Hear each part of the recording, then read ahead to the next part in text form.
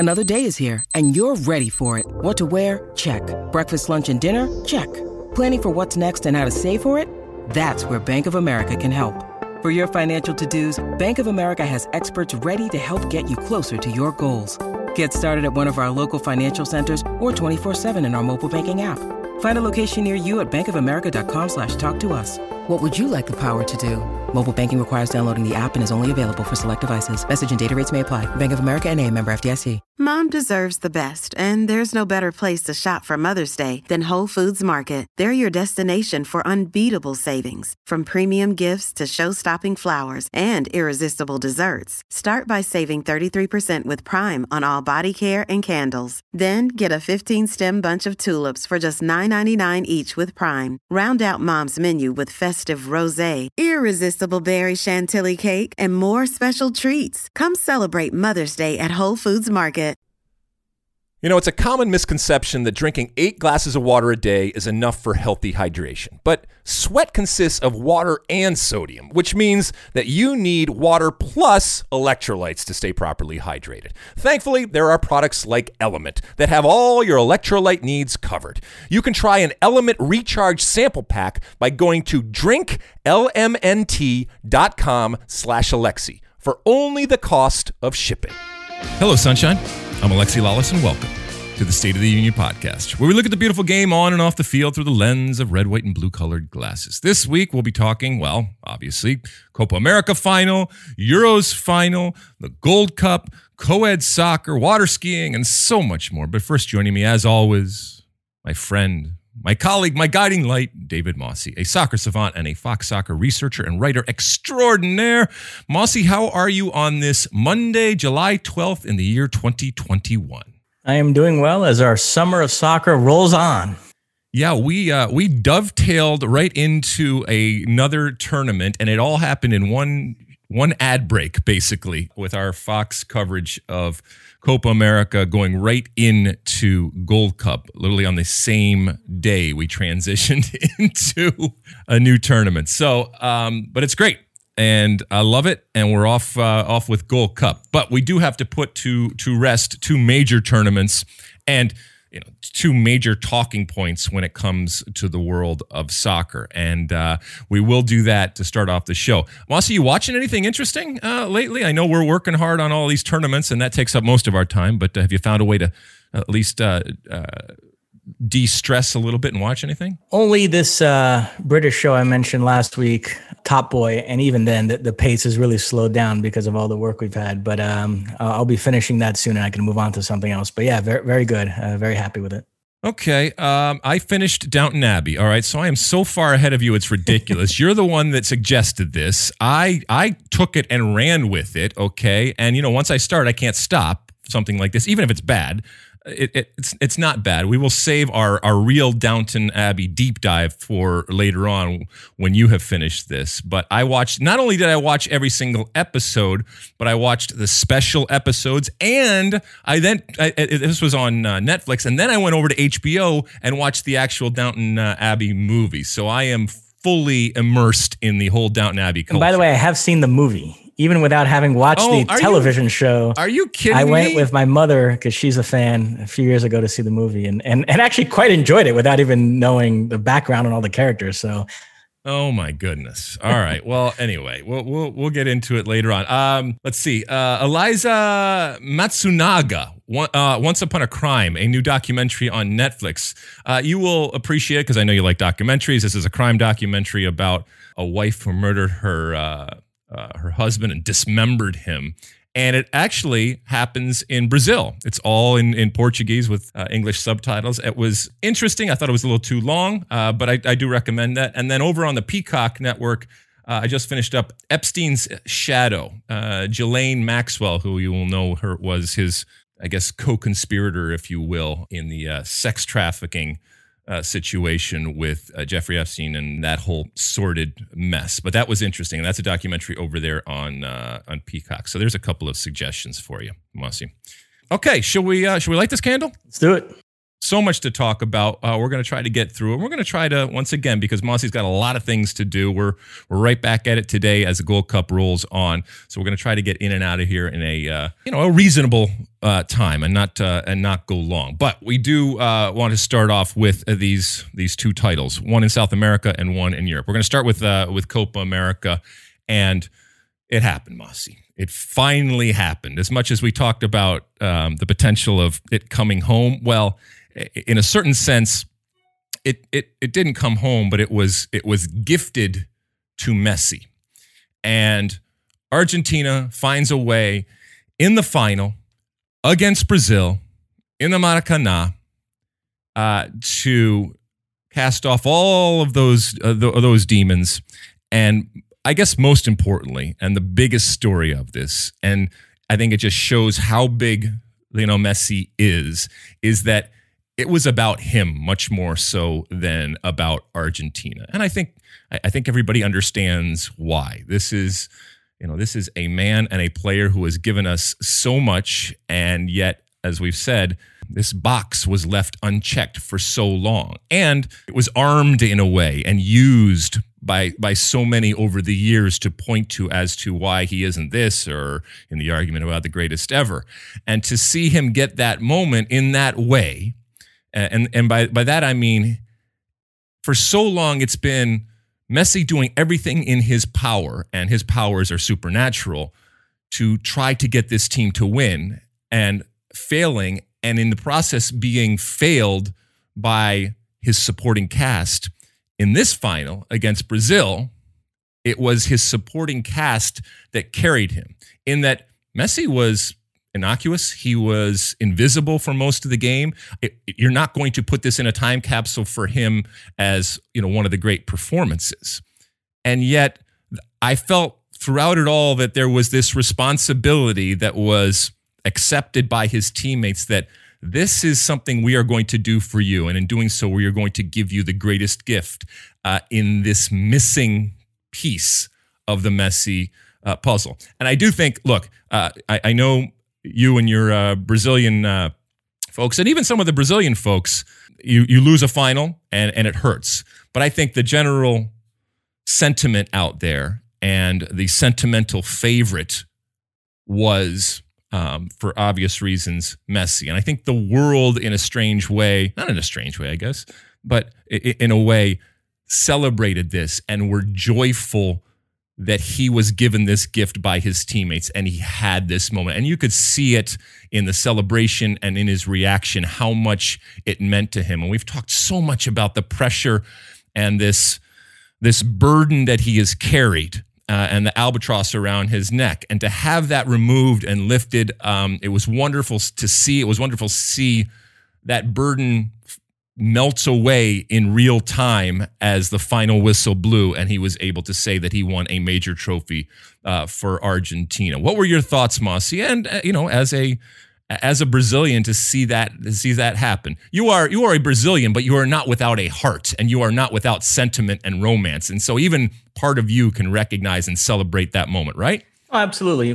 First off, as to the game itself, before I move on to the ramifications of the result, I was not the least bit surprised. Anybody that wants to go back and listen, I've spent the last month on this podcast arguing that this Brazil team wasn't that good, pointing out all the flaws, saying that if they faced Argentina, it would be a 50-50 game. And that's exactly what it was. And I was even more pessimistic when the team sheet came out and I saw Christian Romero and Angel Di Maria in the Argentina starting lineup, because Romero is their best center back. And the fact that he was fit enough to start was a major boost. And then Di Maria, I suppose you can give Scaloni credit for that one, but to me, it was pretty obvious. Every minute of this tournament that Argentina didn't have Di Maria on the field was Scaloni doing a favor to the other team, because I know he likes Nicolas Gonzalez and he tracks back and does a lot of the dirty work. But I'm sorry, in a final like this, you got to go with pedigree. And Di Maria is a big game player, a big time player still. And so I was very nervous about him being in there from the start. And sure enough, he gets the goal on a play that I know became a big source of contention between you and Ali Wagner in terms of how much credit should go to Rodrigo de Paul's pass and how much was it just a blunder by Brazil's left back, Renan Lodi. Do you want to give your take on that play? Yeah, we were arguing on and off air about it, and she I think she comes at it from a point of view that you have to have the ability to see the pass, and that there is value in seeing that pass, and that value comes from the coaching of saying, hey, this is going to be on, you need to look for it, and making sure that the players within that moment have the wherewithal to see it. That the pass was not executed well, that's where I think the big disagreement came. She looks at that as a good pass, and she looks at it as, because that angle and because of that, behind the left back diagonal ball is there and they are looking for it, that there is value to that.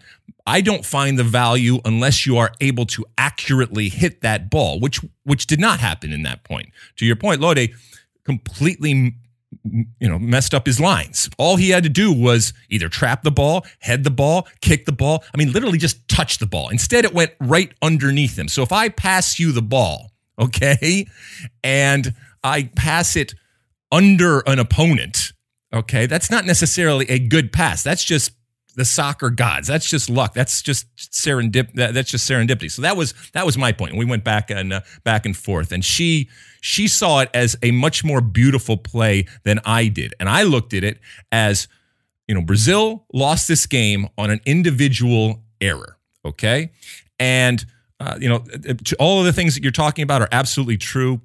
Di Maria, I don't think that there's been someone playing on that off wing, playing on the right-hand side, but being a left-footed player. I mean, we've seen Arjen Robben and those types of players, but since Arjen Robben, that type, I mean, it's not different playing off, players on their off wings that cut in and to their preferred foot. Inverted winger, they call it. What do they call it? I don't like to call inverted it. Winger. I like to call it an off wing, okay, because that's what we call it in hockey, inverted wing, okay. Whatever.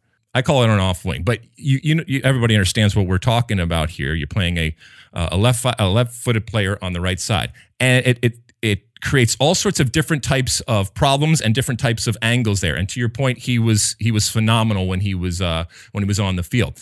Speaking of the field, by the way, Moss, there was a lot of talk in this tournament about the field. I do not think that the field at Maracanã helped Brazil. I didn't think it was good. Aesthetically, it looked good, but I didn't think it played well at all throughout the game. I thought it made it that much more difficult to control, and I think it worked against a team like Brazil that wanted to control the ball and had plenty of the ball. And let's be honest, Argentina had their moment, scored their goal, and Brazil couldn't find something, and they ran out of time ultimately. Yeah, but if Argentina scored the first goal, it was going to be a problem because this Brazil team is pretty inept offensively. And, the issue with this Neymar being more of a playmaker, bow and arrow type thing is that he has to drop back so deep to pick up the ball, and that it's hard for him to go on these darting runs, and it gives the opposition a chance to foul him in not that dangerous of a position because he's starting from so deep that, he gets past one, gets past the other, and then somebody invariably hacks him down, and you're still a long way from goal. And even, if he is able to beat all his men and evade the tacklers and not get fouled, at the end of the play, you still have to invariably, the defense collapse on him. He has to lay it off to somebody else, and then you need that somebody else to come through. And Brazil just didn't have that player in this tournament. Richarlison was frankly a disaster. And I now get to watch him fluff chances at another tournament because he's in the Olympic squad, which starts in 10 days. Everton, who was a breakout player at the last Copa America, was terrible in this one. And I said this last week, and I'll reiterate, Gabriel Jesus being suspended ended up being a big loss. I would have much rather have had Gabriel Jesus on that field than Everton. And even to circle back to left back, Chichi doesn't totally trust Renan Lodi defensively. And I suspect had Alexandro been completely fit, he might have started that final to match up with Di Maria. And look, he's not exactly Paulo Maldini, so he could have made a mistake as well. But that's also another factor that Lodi ended up starting, and that was a bad matchup with him and Di Maria out there in space. So, but yeah, I just think Brazil's ineptitude really offensively really came back to bite him. It's a team that had to grind out 1-0 wins in the quarters and semis against Chile and Peru, and you saw some of the weaknesses there, the inability to create, the dependence on Neymar. And so, it's why, interestingly enough, a lot of people in the Brazilian media are saying that this is actually a good loss for this to happen the year before the World Cup, because had Brazil figured out a way to win this game, Chichi might have come out of this tournament thinking the team is in better shape than it is and not change much moving forward. Well, I think there still is a lot of work to do, and maybe losing this final will provide the impetus for Chichi to try out some different players. I mentioned the Olympic team. There's a striker on that team, Mateus Cunha, who I like, who if he has a good Olympics, maybe that could be a springboard to being a factor in World Cup qualifying moving forward. There's some other strikers in Brazil, a guy named Pedro who deserves a look. There's some different players in the midfield. I still can't believe that Fred was a starter for Brazil in this tournament. There are definitely 2 or 3 other players I would have picked ahead of him. So there's still some work to be done for Brazil. And, bearing in mind that Brazil and Argentina are in different places as soccer nations. And that's not me trash talking. That's just the reality of it. Brazil have won 5 of the last 10 Copa Americas. They won the last one at home 2 years ago. They've won 4 Confederations Cups, which I know is a competition that people spent the last couple of days diminishing because they wanted the storyline that Neymar was also going for his first senior international title. I don't agree with that at all. I think the Confederations Cup counts. So you were there in 2013 at the Maracanã, right? When Brazil beat Spain, or at least you covered that final for. Oh no, we did it from Bristol. Or I think we did it from Bristol. But that is and was. I guess that was a major tournament. I absolutely count that.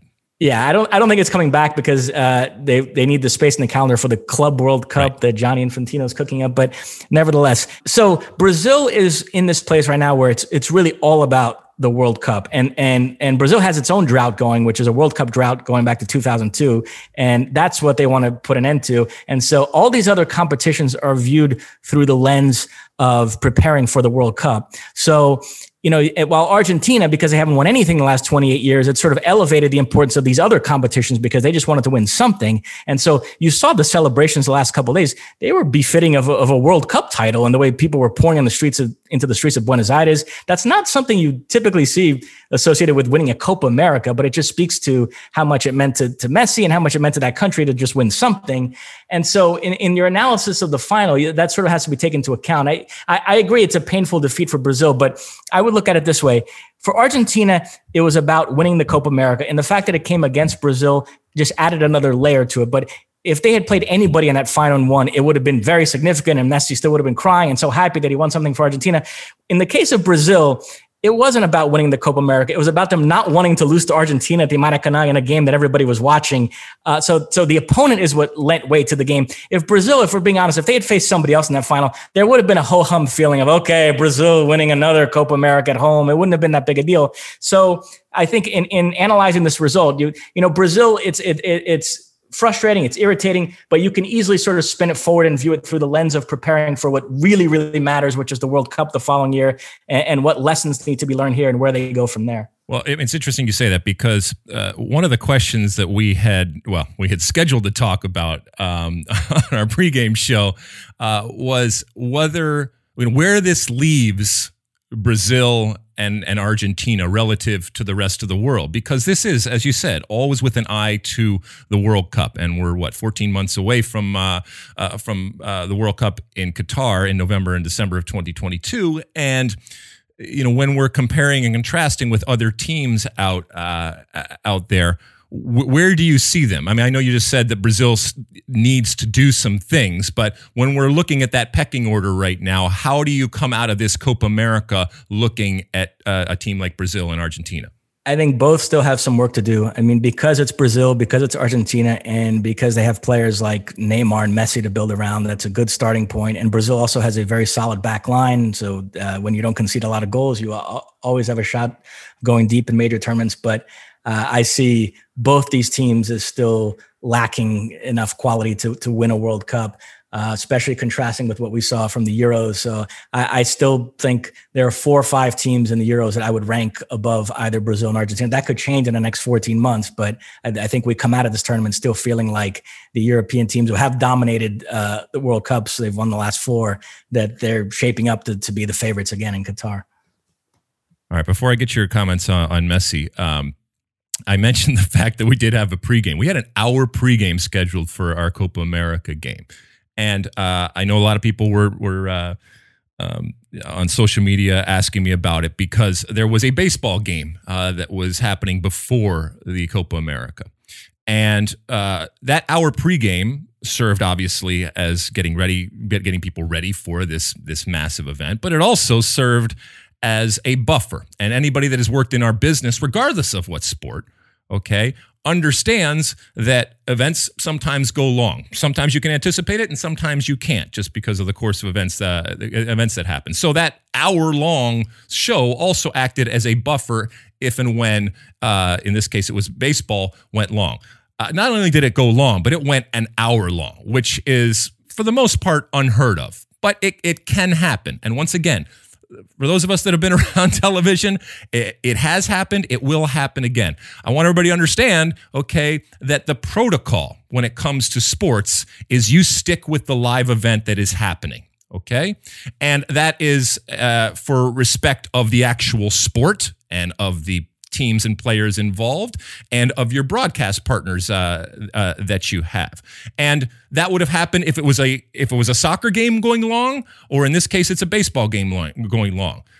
Is it ideal? No, it's not ideal, but it is the way that television works. And I know soccer people are going to get bent out of shape, but I just want to make sure that everybody understands that this wasn't something against soccer, okay? This was a industry protocol, and it's happened every place that I've gone. We did it at ESPN, and at times it works to the advantage, I guess, if you will, of whatever game that you love, and at times it doesn't. And doesn't matter if you are a fan of X sport and you're the one that is not seeing your pregame or your game's been changed to another channel, you're going to be up in arms. I get it. But once again, it happens in every single sport, and the reason that we do it is out of a desire to have respect for the event that is going on, and that's what happened. All right, Messi. You know, I waxed poetic there a little bit earlier about this moment. I'll let you finish it up here in terms of what it means to him. Look, Messi is the best player I've ever seen in my life, and I think he has a very good case for being the greatest player of all time. And in my view, he didn't have to win anything with Argentina for that to be the case. But if you're the type of person that thinks that when you're ranking players all time, you hold up the resumes and it does matter that this one's won this and that one hasn't won that, the only thing I'll say is that once upon a time, it was about the World Cup. And in the last few years, Messi devotees have managed to move that goalpost to win something with Argentina.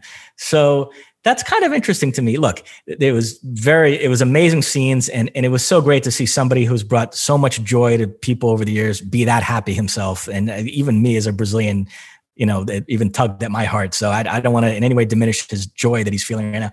But when in terms of this, the logic trail stops with me when people say, oh, now this cements that he's the greatest player of all time.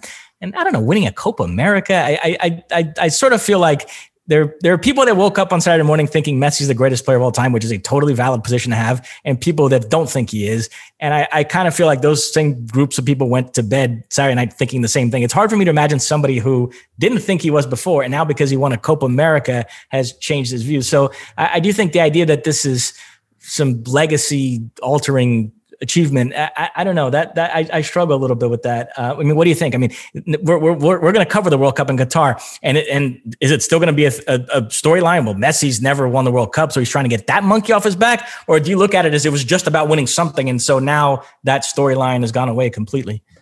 I think that it became just about winning something because of the recognition that it's going to be even more difficult for him with this Argentina team to win a World Cup.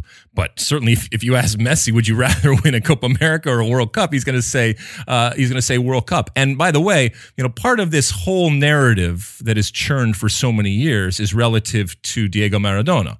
And Diego Maradona won a World Cup, okay? So any way you slice it, there is always that. So I think for people that are looking for excuses, they are already built in, they are there. I do think that this is additional fodder, this is additional backup for those in the argument. But there is going to be a debate and an argument that continues on. To your point, though, I think that there was a collective relief. And maybe that's ultimately what it was. It was just a relief. And he is still arguably the greatest player playing the game right now. And now an unburdened Messi, okay, who doesn't have to worry about that. And who knows how much he did or didn't. But even if it's subconscious, an unburdened Messi who knows, look, I am in the twilight of my international career. And this may be the last go in Qatar. Who knows? I mean, he likes to play, and he's been, knock on wood, healthy. But this may be the last go. If he doesn't feel that he is, as I said, burdened or chasing this, and that he can be free, I mean, that's good news. I think that is good news for him and for those of us that love watching him, and for Argentina ultimately going forward. So I'm excited about this next year, provided they qualify from the World Cup, which they're sitting pretty right now, and I think that they will. And to have a Messi that has had that box checked, however much or little it means, but that box is checked, to have him going into a World Cup. I'm excited about that. Anything on Copa America before we Last move on? thing, everybody by now has seen the Messi Neymar hug, and it was beautiful. I mean, we all love that. There was another really classy moment by Messi that I want to highlight. Rodrigo de Paul, who was phenomenal in this final. He was my man of the match. Whatever you think of the pass for the goal, I mean, he played a great game otherwise. But in the midst of the celebrations, when the players were all dancing and chanting, he started chanting something kind of anti-Brazil, and taking a shot at Brazil. And Messi stopped him cold and said, no, we're not going there. Which I thought just speaks to, he's not only a great player, but just a great sportsman and just such a classy guy. And you could tell he was touched by Neymar, and Chichi spoke to him, and sort of there was a real sort of sense of sportsmanship, and he didn't want anything to disrupt that. So he kind of shut that down right away and said, well, we're not going there, Rodrigo de Paul. It's not about that today. So that was, I thought, a really classy moment on his part. Yep. I mean, there were scenes, as they say, and it was wonderful to see. And look, we knew there were going to be tears of joy, and there were going to be tears of sadness, and we didn't know where they would play out. And to see these two great players who we've talked about all tournament and have basically led their teams. One wins and one loses. I thought Neymar handled it well. In terms of the way that he responded, I thought he was mature. Now he also might be thinking, okay, he needs to stop crying. 14 months so from now, I get another, I get a chance. And if I have to pick between the two, which one ultimately you want to be there. You won't get this. And maybe this will light a fire too, or another fire. You won't get this reference, but Neymar has become the Dick Vermeil of international soccer. I mean, he cries all the time now. I mean, he needs to calm down a little bit. Every other game, Neymar, I see him crying on the field. There's a lot of crying. He's a very emotional person, Mossy. Okay, he's very passionate and emotional. He wears his heart on his sleeve, and these are tears of joy and pain and confusion and all the different stuff that goes into being not just one of the great soccer players in history, but just a human being, Mossy. I mean, can't you just let a soccer player be a human being for a second? All right, listen, we had a great time broadcasting Copa America, and as I said, the soccer gods smiled upon us and gave us so much throughout the tournament, and then obviously the final that we wanted,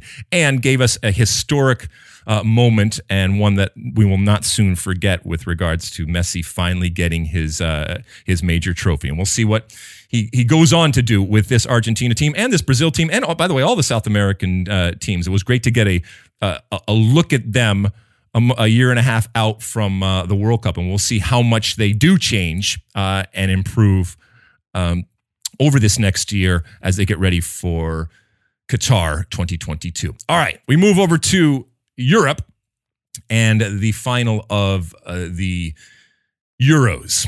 Oh my goodness, Mossy, where shall we start here? The thought was it was coming home. It's not coming home, so insert your joke. It's coming to Rome, whatever you want to say. Ultimately, when I look at this game, I think that the better team won. And that doesn't always happen in penalties. And I'm not saying that penalties are a crapshoot or just a coin toss. That's not true at all. It takes a skill. It takes a mental fortitude that should never be undervalued and certainly not ignored. But on total, when you look at this game, England jumps out in I guess the best way possible with an early goal. But they either took the foot off the gas, or what I think is more likely the case, they came up against a team that, regardless of an early goal, It didn't faze them in the least. They recognized the talent that they had. They slowly grew back into the game, and not only grew back into the game, but basically for the rest of the game, it was Italy. They got the goal that they needed, and I don't think that England, either from a tactical perspective or a personnel perspective, ever really had the ability and ultimately, I guess, the talent to fight and combat what Italy is at this moment. Is that a fair assessment? We'll get to the penalties and all the other stuff there, but is that a fair assessment in terms of the game in totality? Oh, absolutely. Yeah. England had a very good first 20 minutes where Italy was a bit shell-shocked, but then, as you said, Italy grew into the game and took control, and they ended up bossing the majority of that match. And you came away feeling, although it came down to penalties, that the better team did win. And you look at the two managers, I must confess, I never rated Roberto Mancini that highly before. I kind of thought the trophies he won at Inter and Manchester City, there was an element of just right place, right time. But the job he's done here is one of the great jobs we've ever seen in international football. Taking over Italy in the state that they were in after missing out on the 2018 World Cup, and then building this team that's unbeaten in 34, just won the Euros.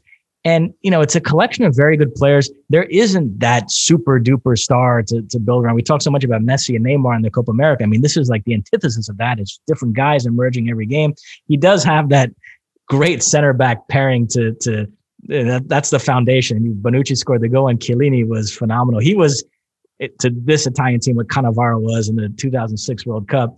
But I mean, just the way they played, so expansive, proactive, going forward, controlling games, just beautiful football, the type of football I like, fluid possession, with the one exception of the semis, it must be said, against Spain. And I think having Italy win this tournament really elevates Spain in my eyes, because they were the one team all tournament that were able to really take it to Italy and control that game.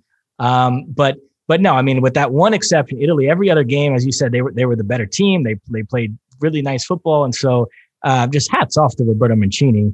And so I was going to move on to Southgate, but do you want to say something about Mancini? No, yeah. I mean, I share your thoughts. If anybody enhanced and bolstered their, the way that we view them, it's Mancini. And, this is the ultimate team. Okay. And Italy, in all of their success and their ups and downs over the years, there has always been stars. And I'm not saying that these aren't stars, and maybe these are stars now that we look at. But this was, a perfect example of, it's not necessarily the best players, it's the best collection of players, and they bought in. And to your point, yeah, there was that moment against Spain where they kind of reverted. But for the most part, this was an eye-opening and refreshing type of team to watch, particularly because it's Italy and what we associate with Italy. So I'm happy for the Italian fans that they have this team, given, as you said, coming from a low point, one of the lowest points, and back 34 and 0 is pretty amazing, considering the competition that they have faced over that 34 span. So yeah, it was great. A lot of the talk is, because it's England, it's going to be the team that ultimately lost. When you look at this England team, I know there's the inevitable hand-wringing and consternation that's going to happen out there for losing a final, losing in penalties, losing at Wembley in a tournament that you, except for one game, were able to play in England. There is going to be a deep dive, and we are so connected to the English soccer culture, okay, and it permeates almost everything that we do and has for a number of decades. But it's really interesting to see the reactions, and I mean, I love my English friends, love them, and I know that I poke them all the time, and believe me, they fire back. But it was really interesting to see the reaction to this latest loss, and I guess it's too harsh to call it a failure, but they failed ultimately in the moment to bring it home.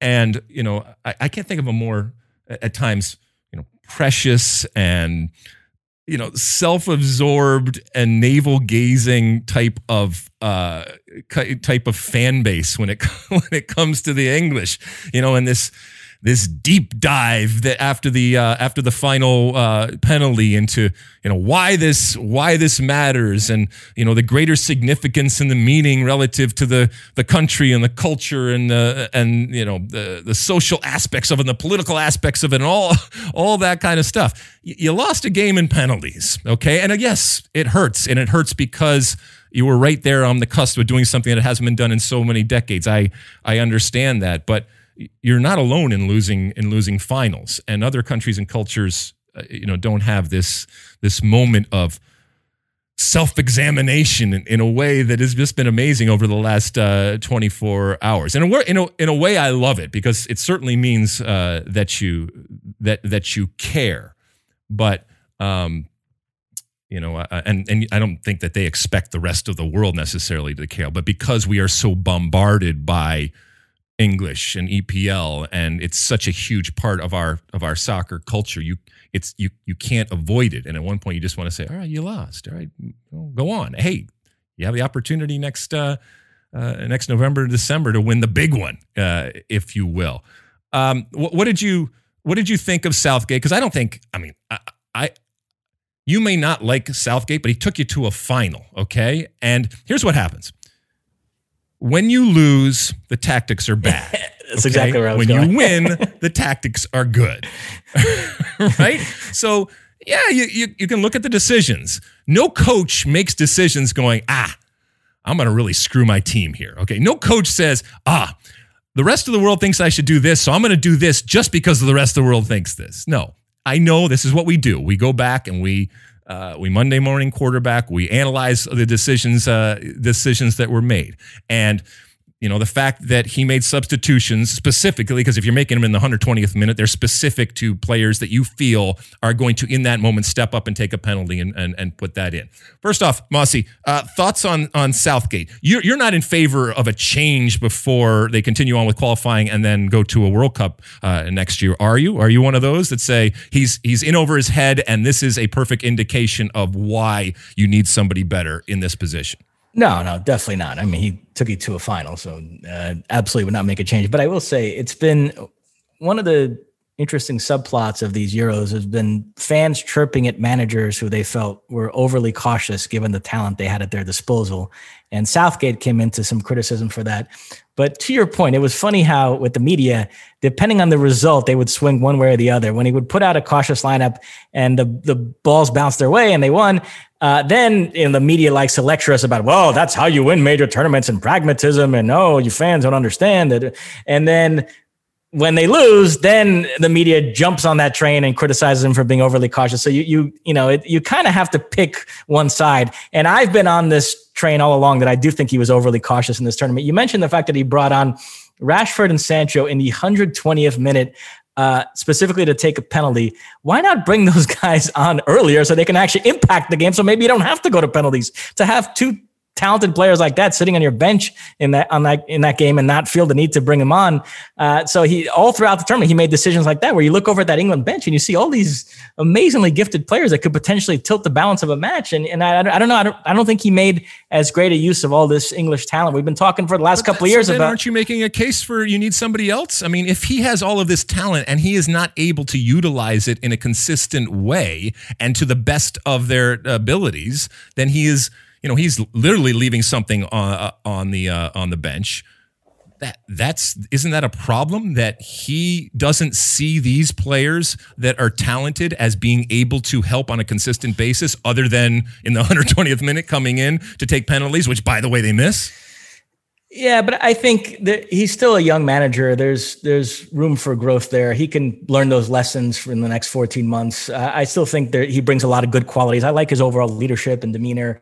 And so, like I said, I wouldn't make a change. I would just try to pull him aside and say, hey, you have all this amazing talent. Maybe let's try to make a little bit better use of it moving forward. Well, listen, there is plenty of, as the Germans say, Schadenfreude, right? I mean, there's plenty of folks out there.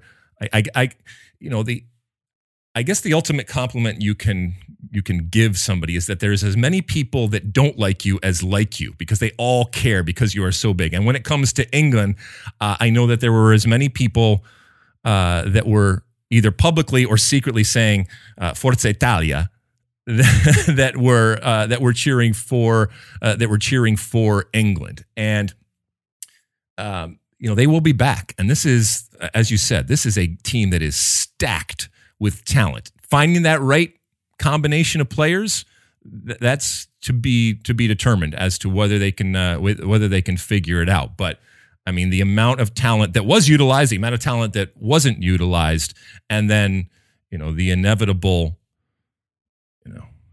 anger and frustration that comes out of not being able to cross over that line. I will say something. And I think everybody has said something, and rightfully so, that it is just a sport. And I know we talk about it being a religion, and it transcends the sporting world, and it has political ramifications and cultural. I get all that, but you could predict it, unfortunately, because of the world in which we live in, especially when it comes to social media and the platforms that people have, and the megaphones that we give to pretty much everybody that has a computer and that can type.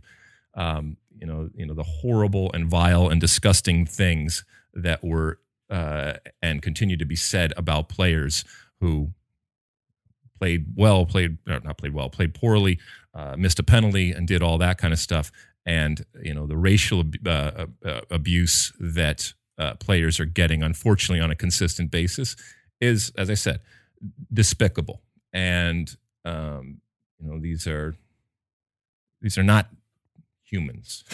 Unfortunately, they are, but they're not acting like good and kind humans should towards their fellow man and woman. And it's unfortunate, but it's not surprising to see that type of stuff. So these players will benefit from this experience, and I do think, will get stronger.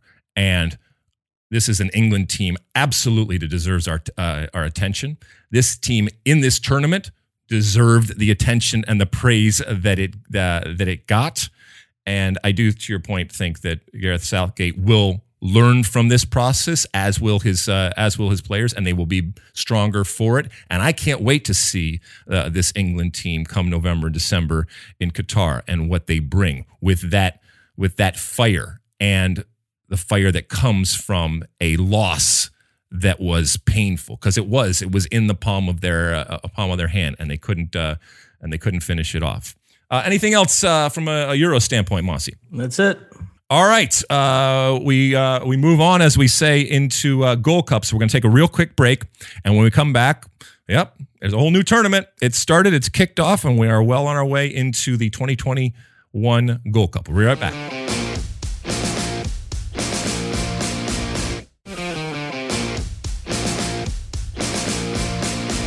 All right, we're back. Yes, the Gold Cup is upon us. And we kicked it off with our friends Mexico, and they came out of the chute, and they weren't great.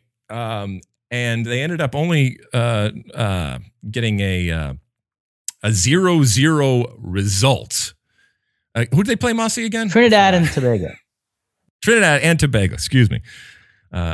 And you watch that game, and that's not a good result. That's not a good result for the favorites of this tournament to start off like that. And in the game, they weren't able to score.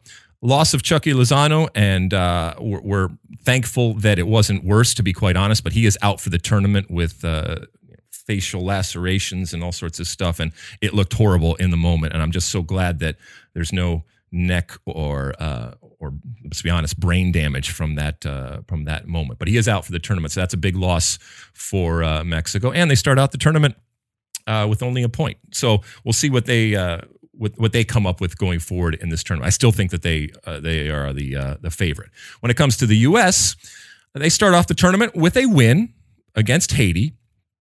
It was not one that instills a tremendous amount of confidence or belief in this group. But sometimes in tournaments, it's a slow burn. And you come out in the first game and you still get a win. That's ultimately the most important thing.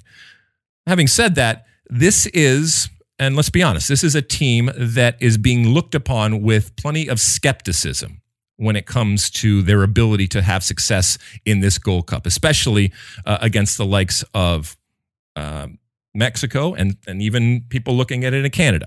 This is a team that's never played together before that Greg Berhalter has put out there. And so this is a group that is coming together, and hopefully they will grow through the tournament. When we came on air for the beginning of this tournament, I said this is a team that has to prove to us that they are worthy of our attention and of our support and of our belief. They have to make us believe. And, it was a win, and so well done, but I'm not sure that anybody that was skeptical has changed their tune after this result. And I haven't necessarily changed my tune. I still am cautiously optimistic that they will grow in and we will see this team come together and find an identity and one that we can hold on to and be excited about. But it's early days.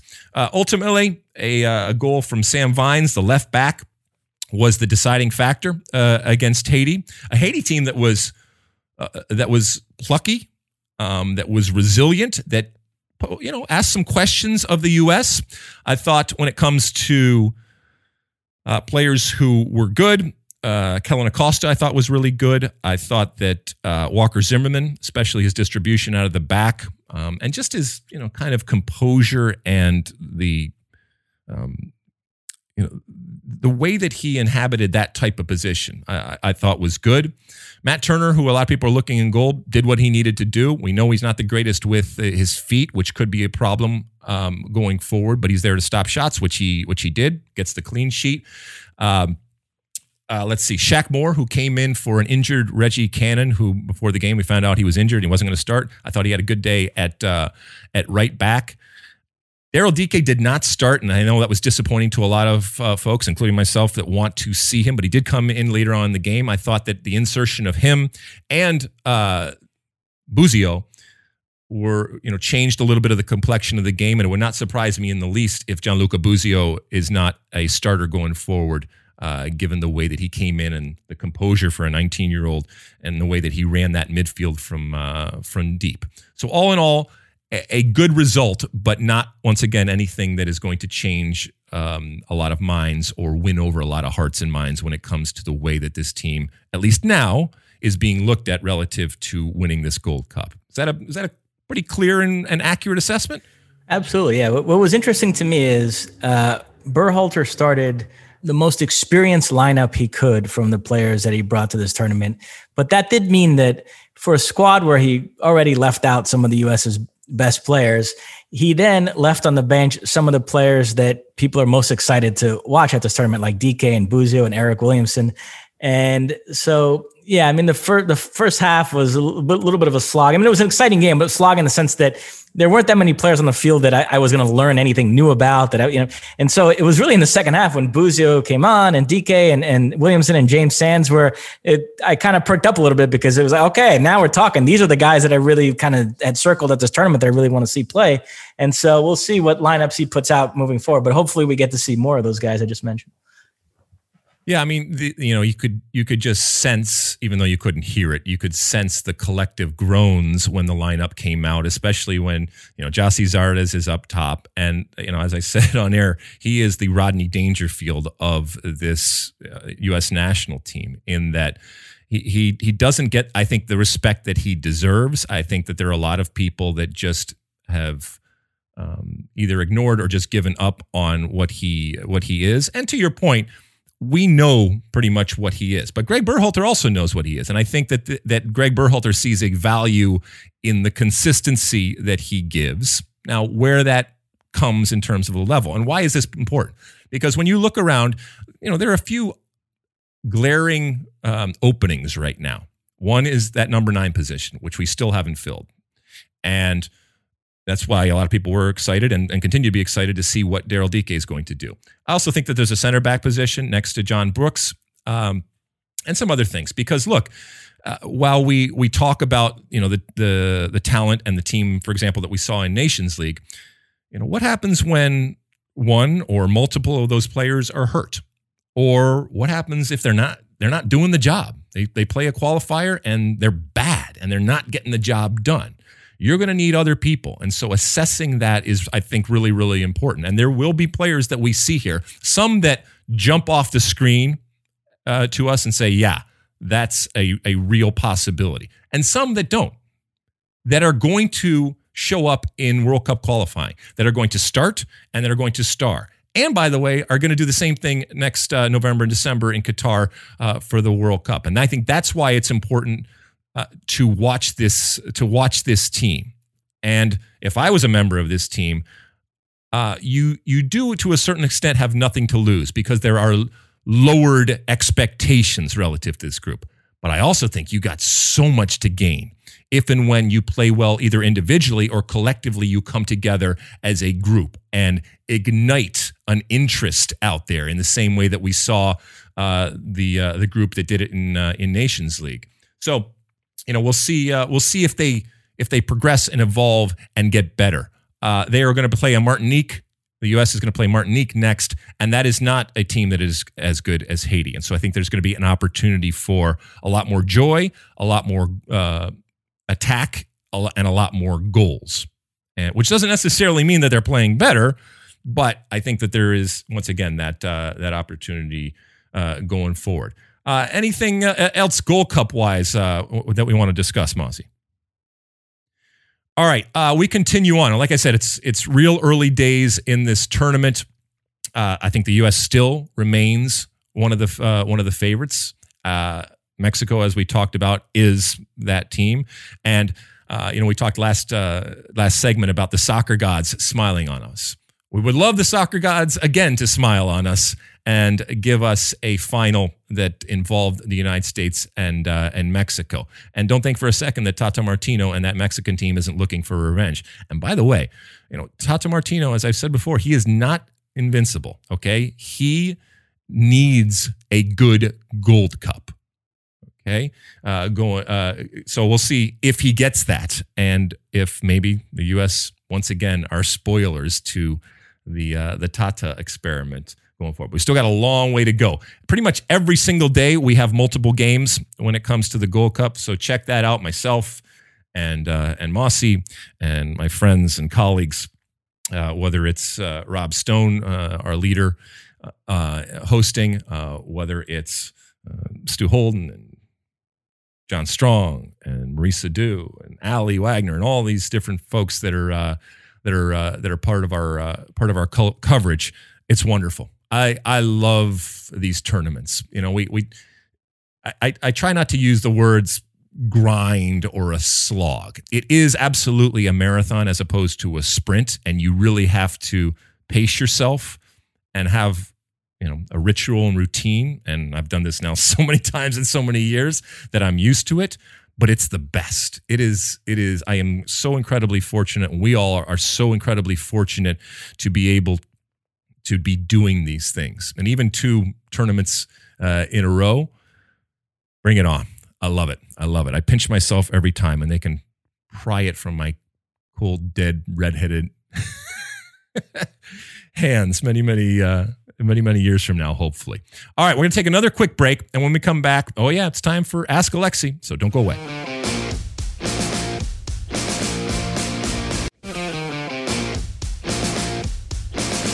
Okay, we are back, and we have a mixture of Ask Alexi questions. As you may or may not know, we have our hotline, which is 657-549-2297. That's 657-549-2297. And we've been getting, now for the last couple of months here, some different calls and giving people the opportunity to actually hear their voice. And we got a couple of calls this week, and we're going to start out with, and listen, folks, please leave your name, because otherwise I have to do what I'm about to do here, which is say, Coach from Wisconsin had this to say. I am a fan of both the women's and the men's national team, and I'm also a coach of U12 soccer here in southwestern Wisconsin. And we've done boys versus girls games that don't go very well. They just get too distracted by trying to beat the girls or trying to beat the boys.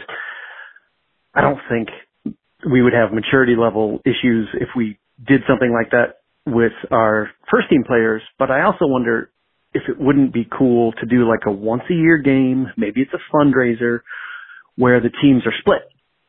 Vlatko gets one team, Greg gets the other. You got to have 5 of each gender on the field, and then the goalie is the goalie or whatever. But I would love to see these teams, these players on the field together. And I don't really want to see them play against each other. I kind of want to see them play together as a team. And I wonder what you all think of that idea. Just how crazy is it? Thanks. Love the show. All right. Thank you, Coach from Wisconsin. You may or may not have a name. Mossy, do you like, or have you ever played co-ed soccer? I have not. No. You've never played co-ed soccer, really? Not at any sort of structured level. I'm sure I've played pickup games. You should, my friend. You should. It's actually fun. My wife and I played early on in our marriage, and we had a blast. We had a really good time. And it's not as if she, grew up playing soccer or knows a lot of soccer, but it's a simple game. It's a beautiful game. I take that back. Actually, a few years ago, I played in a rec league in Santa Monica, and it was co-ed. We had a couple of females on our team.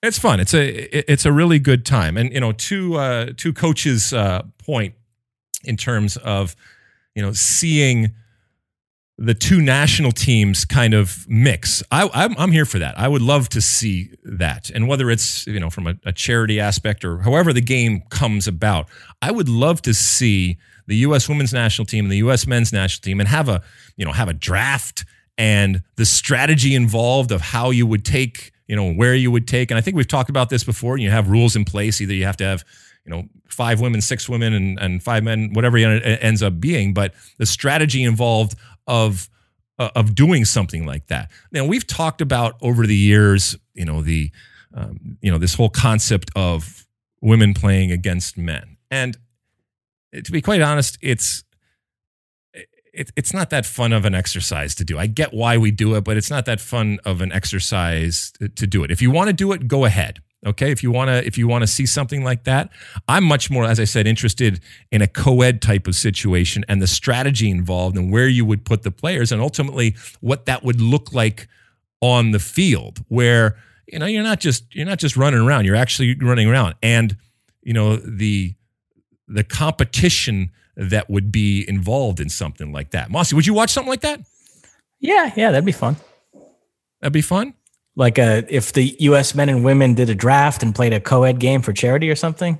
Yeah, exactly. I'd be curious to see what that you're like. taking, I'm gonna draft Megan Rapinoe for my team over here, but then I'm going to take Christian Pulisic and I want to put them. And so where do I, who do I put in goal? Do I have a male or a female goalkeeper? And the strategy of all of that. You could have the national team coaches, be part of that. And Vlatko and Greg could do something like that. Yeah, I'd watch something like that. Yeah, absolutely.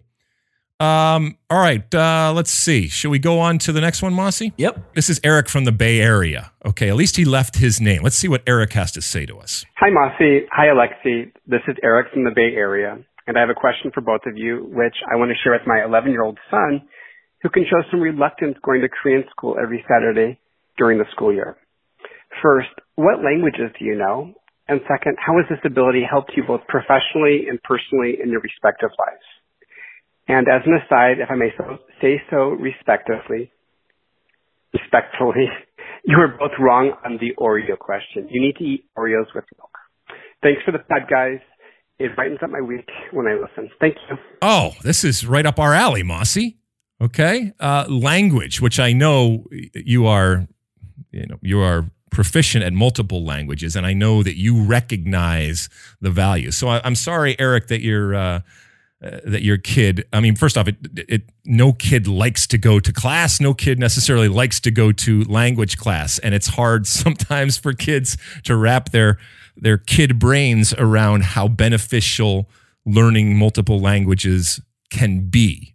And there's a there's a social aspect of it, but there's also a practical aspect of it, especially in this day and age where we are so international in terms of the things that we do. Now, that oftentimes is lost on a kid that has to sit there and learn how to conjugate verbs and do all that. I am so happy and fortunate and thankful that I learned languages. And look, I can speak Italian, I can speak Spanish, I get by with English, and I can speak Greek. One language which I know you're very good at that has completely flummoxed me over the years is French. I cannot, for the life of me, wrap my very small brain, very small brain around the French language. And I feel like there is some sort of formula that I'm just missing and, and that it'll click in, but it has never clicked in for me. Messi, how have learning languages and knowing multiple languages impacted your life? No, listen, I think it's a really great skill to have just in general in life, and particularly in my line of work, it's absolutely invaluable. So, I was born and raised in Brazil, so I speak Portuguese, and then obviously lived in the United States for many years, so I speak English. Those are the two languages I would say I speak fluently. Spanish, I wouldn't say fluent, but I speak it very well.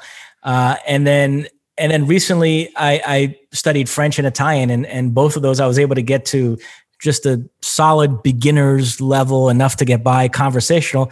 But, in the summer of 2019, we spent 6 weeks in Paris covering the Women's World Cup. And when we were out and about, I was the person that was able to communicate with locals if we had a question, if we needed to get directions or find out something. And so, it came in really handy there. And then I traveled in Italy 10 days afterwards, and same thing, was able to communicate with locals. So I think it's a great tool to have in general. For my job, I wake up every morning, I read all the newspapers from the various countries. So I'm getting all the news from the horse's mouth. By part of my routine, I read in Spain, I read Marca and AS and Sport. I want to get the Real Madrid, Barcelona news. I read the Gazeta dello Sport. I read L'Equipe. I read Globo for the Brazilian stuff. Sometimes even for Portugal, A Bola, and the Mexican and Medio Tiempo. And so, it's just, I have this whole sort of rotation.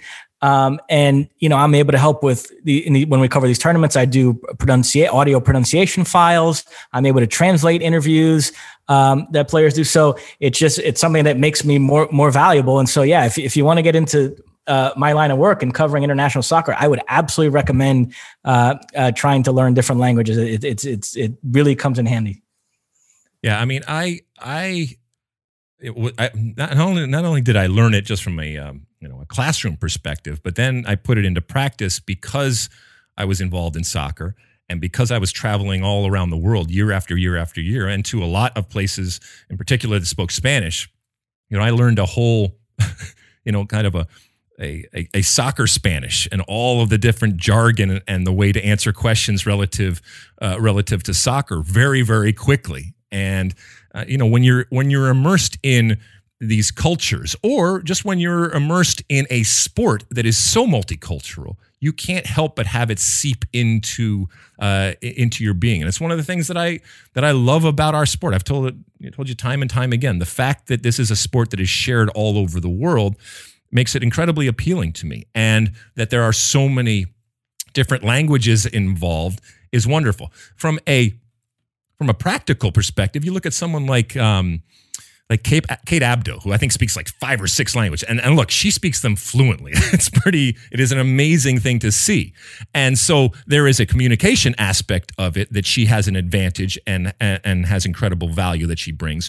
But there's also, she gets gigs, she gets jobs, she is sought after because of her ability to do that. And whether it's just an ability to work a show or something that's in a completely different language, whether it's ability even in real time to translate stuff that's going on, it makes her, like I said, incredibly valuable. So, once again, making and having young kids appreciate that and understand that is not always easy, okay?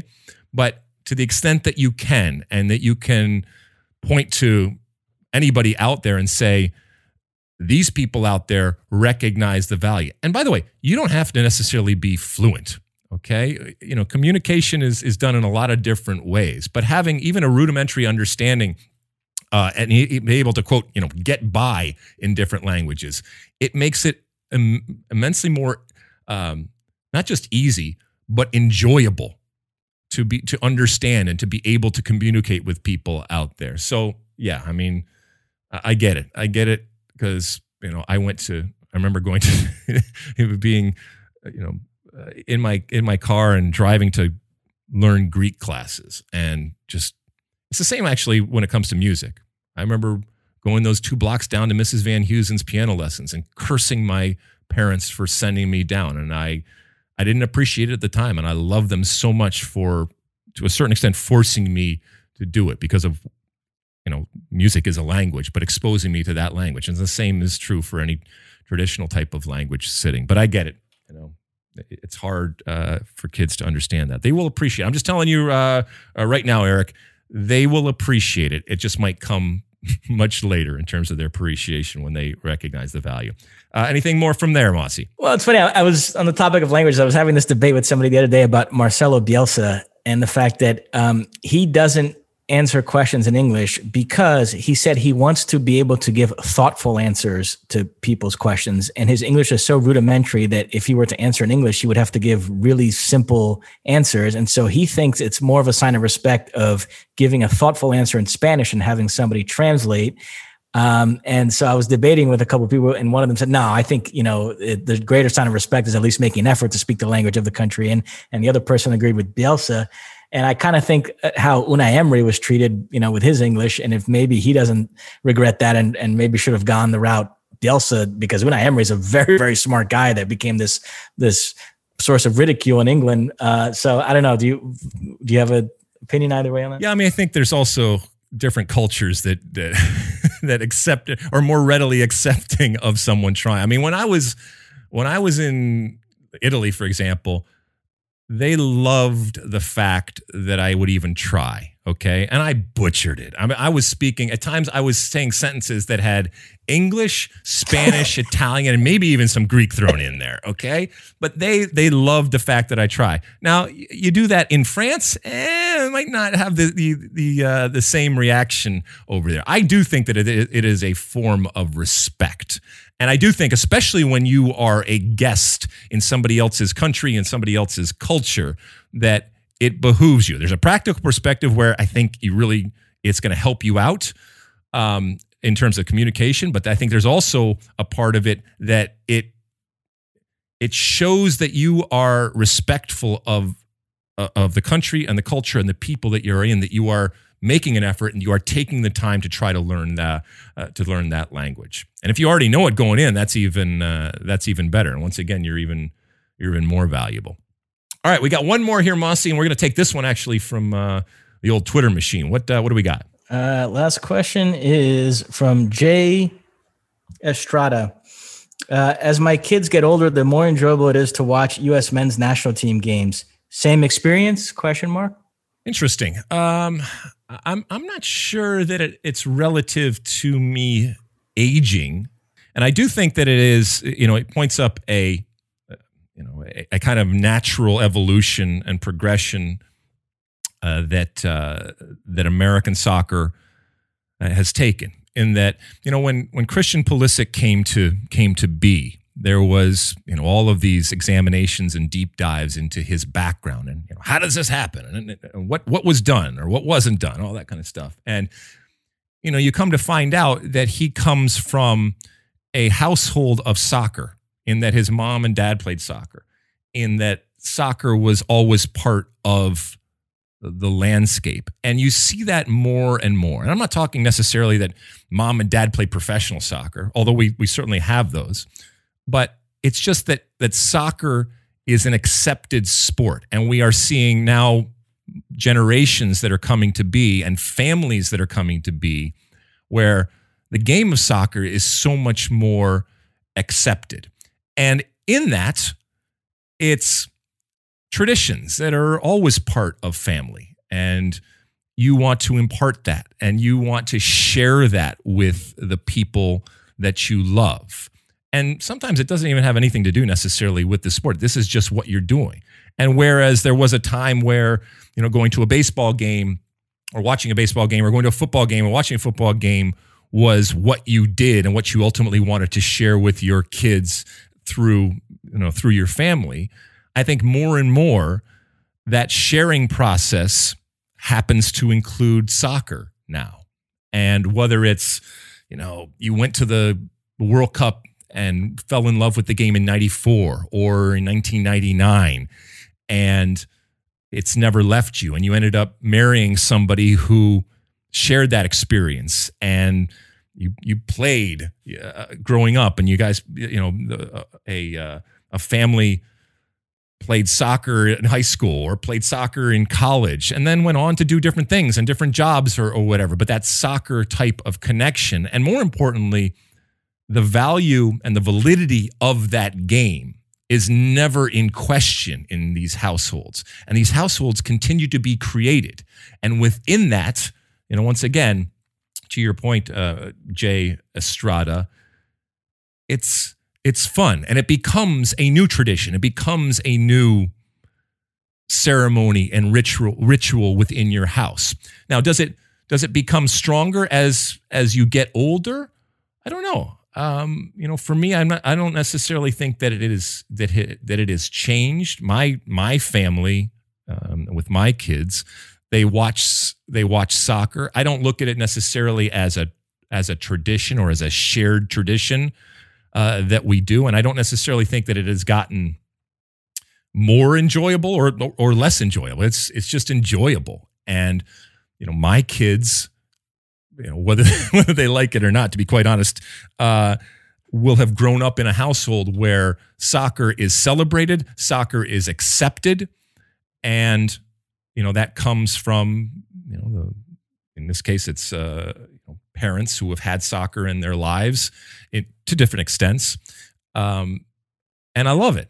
I love that there are soccer families now in a very different way. I'm not talking about soccer moms and that kind of stuff or that whole phenomenon through the 70s and 80s.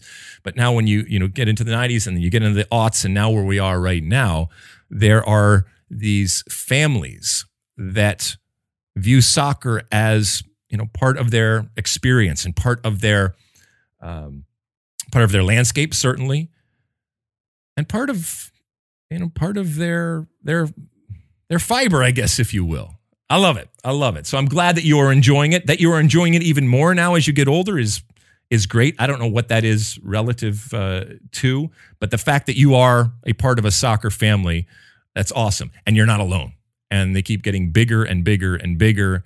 And it's part of what is growing this sport. It's part of what is feeding this tent that gets bigger and bigger. And this soccer family that we all know and love is getting more passionate and robust. And as I said, bigger, which with each year, but also with each new generation that is so much more exposed to the game and experienced in the game and has it as part of their heart and mind.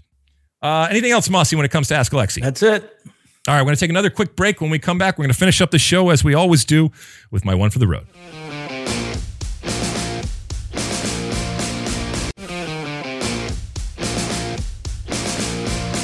All right, we're back, and it's the end of the show, and I'm going to give you my one for the road. And, it's unfortunately on a sad note. We lost Paul Mariner this past week. He died at 68 of brain cancer. And for those that don't know, Paul Mariner was a former pro and an incredibly successful professional over playing in England for the likes of Ipswich and Arsenal. And then he actually came over to the United States as many English players did, and played different places here in the U.S.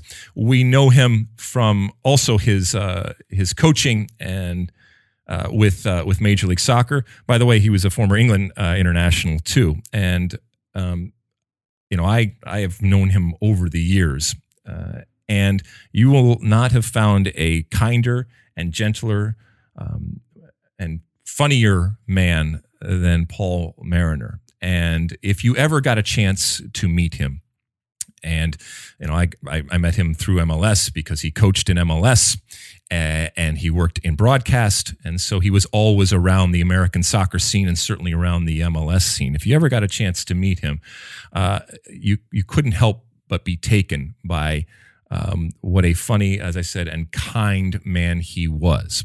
And, it's an incredible loss and way too early, and that we won't have that incredible wit and humor. And from a broadcast perspective, the inquisitive mind that he had and the way that he talked about the game. And his influence, though, continues because of all of the different players that he had a part in. And whether it's a Taylor Twellman or a Clint Dempsey or so many other players that he touched. And I think that there was part of us that didn't realize how big a personality and player he was, and how much he already had impacted because of his work in England when we got him over here in the United States. And you would mention Paul Mariner, and you would see people's eyes light up that hadn't had the American experience with him. And so we were so fortunate to be able to have him, because he, we've talked on this pod, and as we talked on pretty much every pod, about the American soccer culture, and he made the American soccer culture better, and we are better for having him as part of it for so many years. And so my condolences go out to the entire Mariner family and the whole soccer family, because we have lost a wonderful person, a wonderful man, and a huge part of soccer. And if you get a chance to talk to anybody who did spend time with him, I think you will see very, very quickly how important he was and fundamental he was in shaping some of these soccer players that he came in contact with. And if you came in contact with him, you would never, ever forget him, because, as I said, of the incredible personality that he was. So sad days when it comes to the loss of Paul Mariner. But thank you, Paul. Thank you for everything that you've done, and may you rest in peace. Mossy, anything before we go? That's it. All right, we will be back again next week. We actually did this one because Mossy was kind enough to grace us with his presence on a Monday. We've been doing it on Tuesdays and Wednesdays, but we get this one out and record this on a Monday, so it'll be out on Tuesday, back on our regular schedule. We'll see if we can adhere to that going forward as we go through the Gold Cup. You never know. We got to be able to bob and weave. We appreciate you bobbing and weaving with us as we get through this crazy soccer of summer. So enjoy all of your soccer. As I said, more Gold Cup pretty much every single day is upon us. We are weeks away also from the Olympics showing up, and before you know it, we will be back into the preseasons and all the different stuff. And obviously we have MLS that continues on, NWSL, all sorts of soccer out there. I hope that you are enjoying it. Thank you so much for writing and reviewing and subscribing and doing all the things that you do with the State of the Union podcast. We will talk and see you again next week, same time, same place. And until then, and as always, size the day.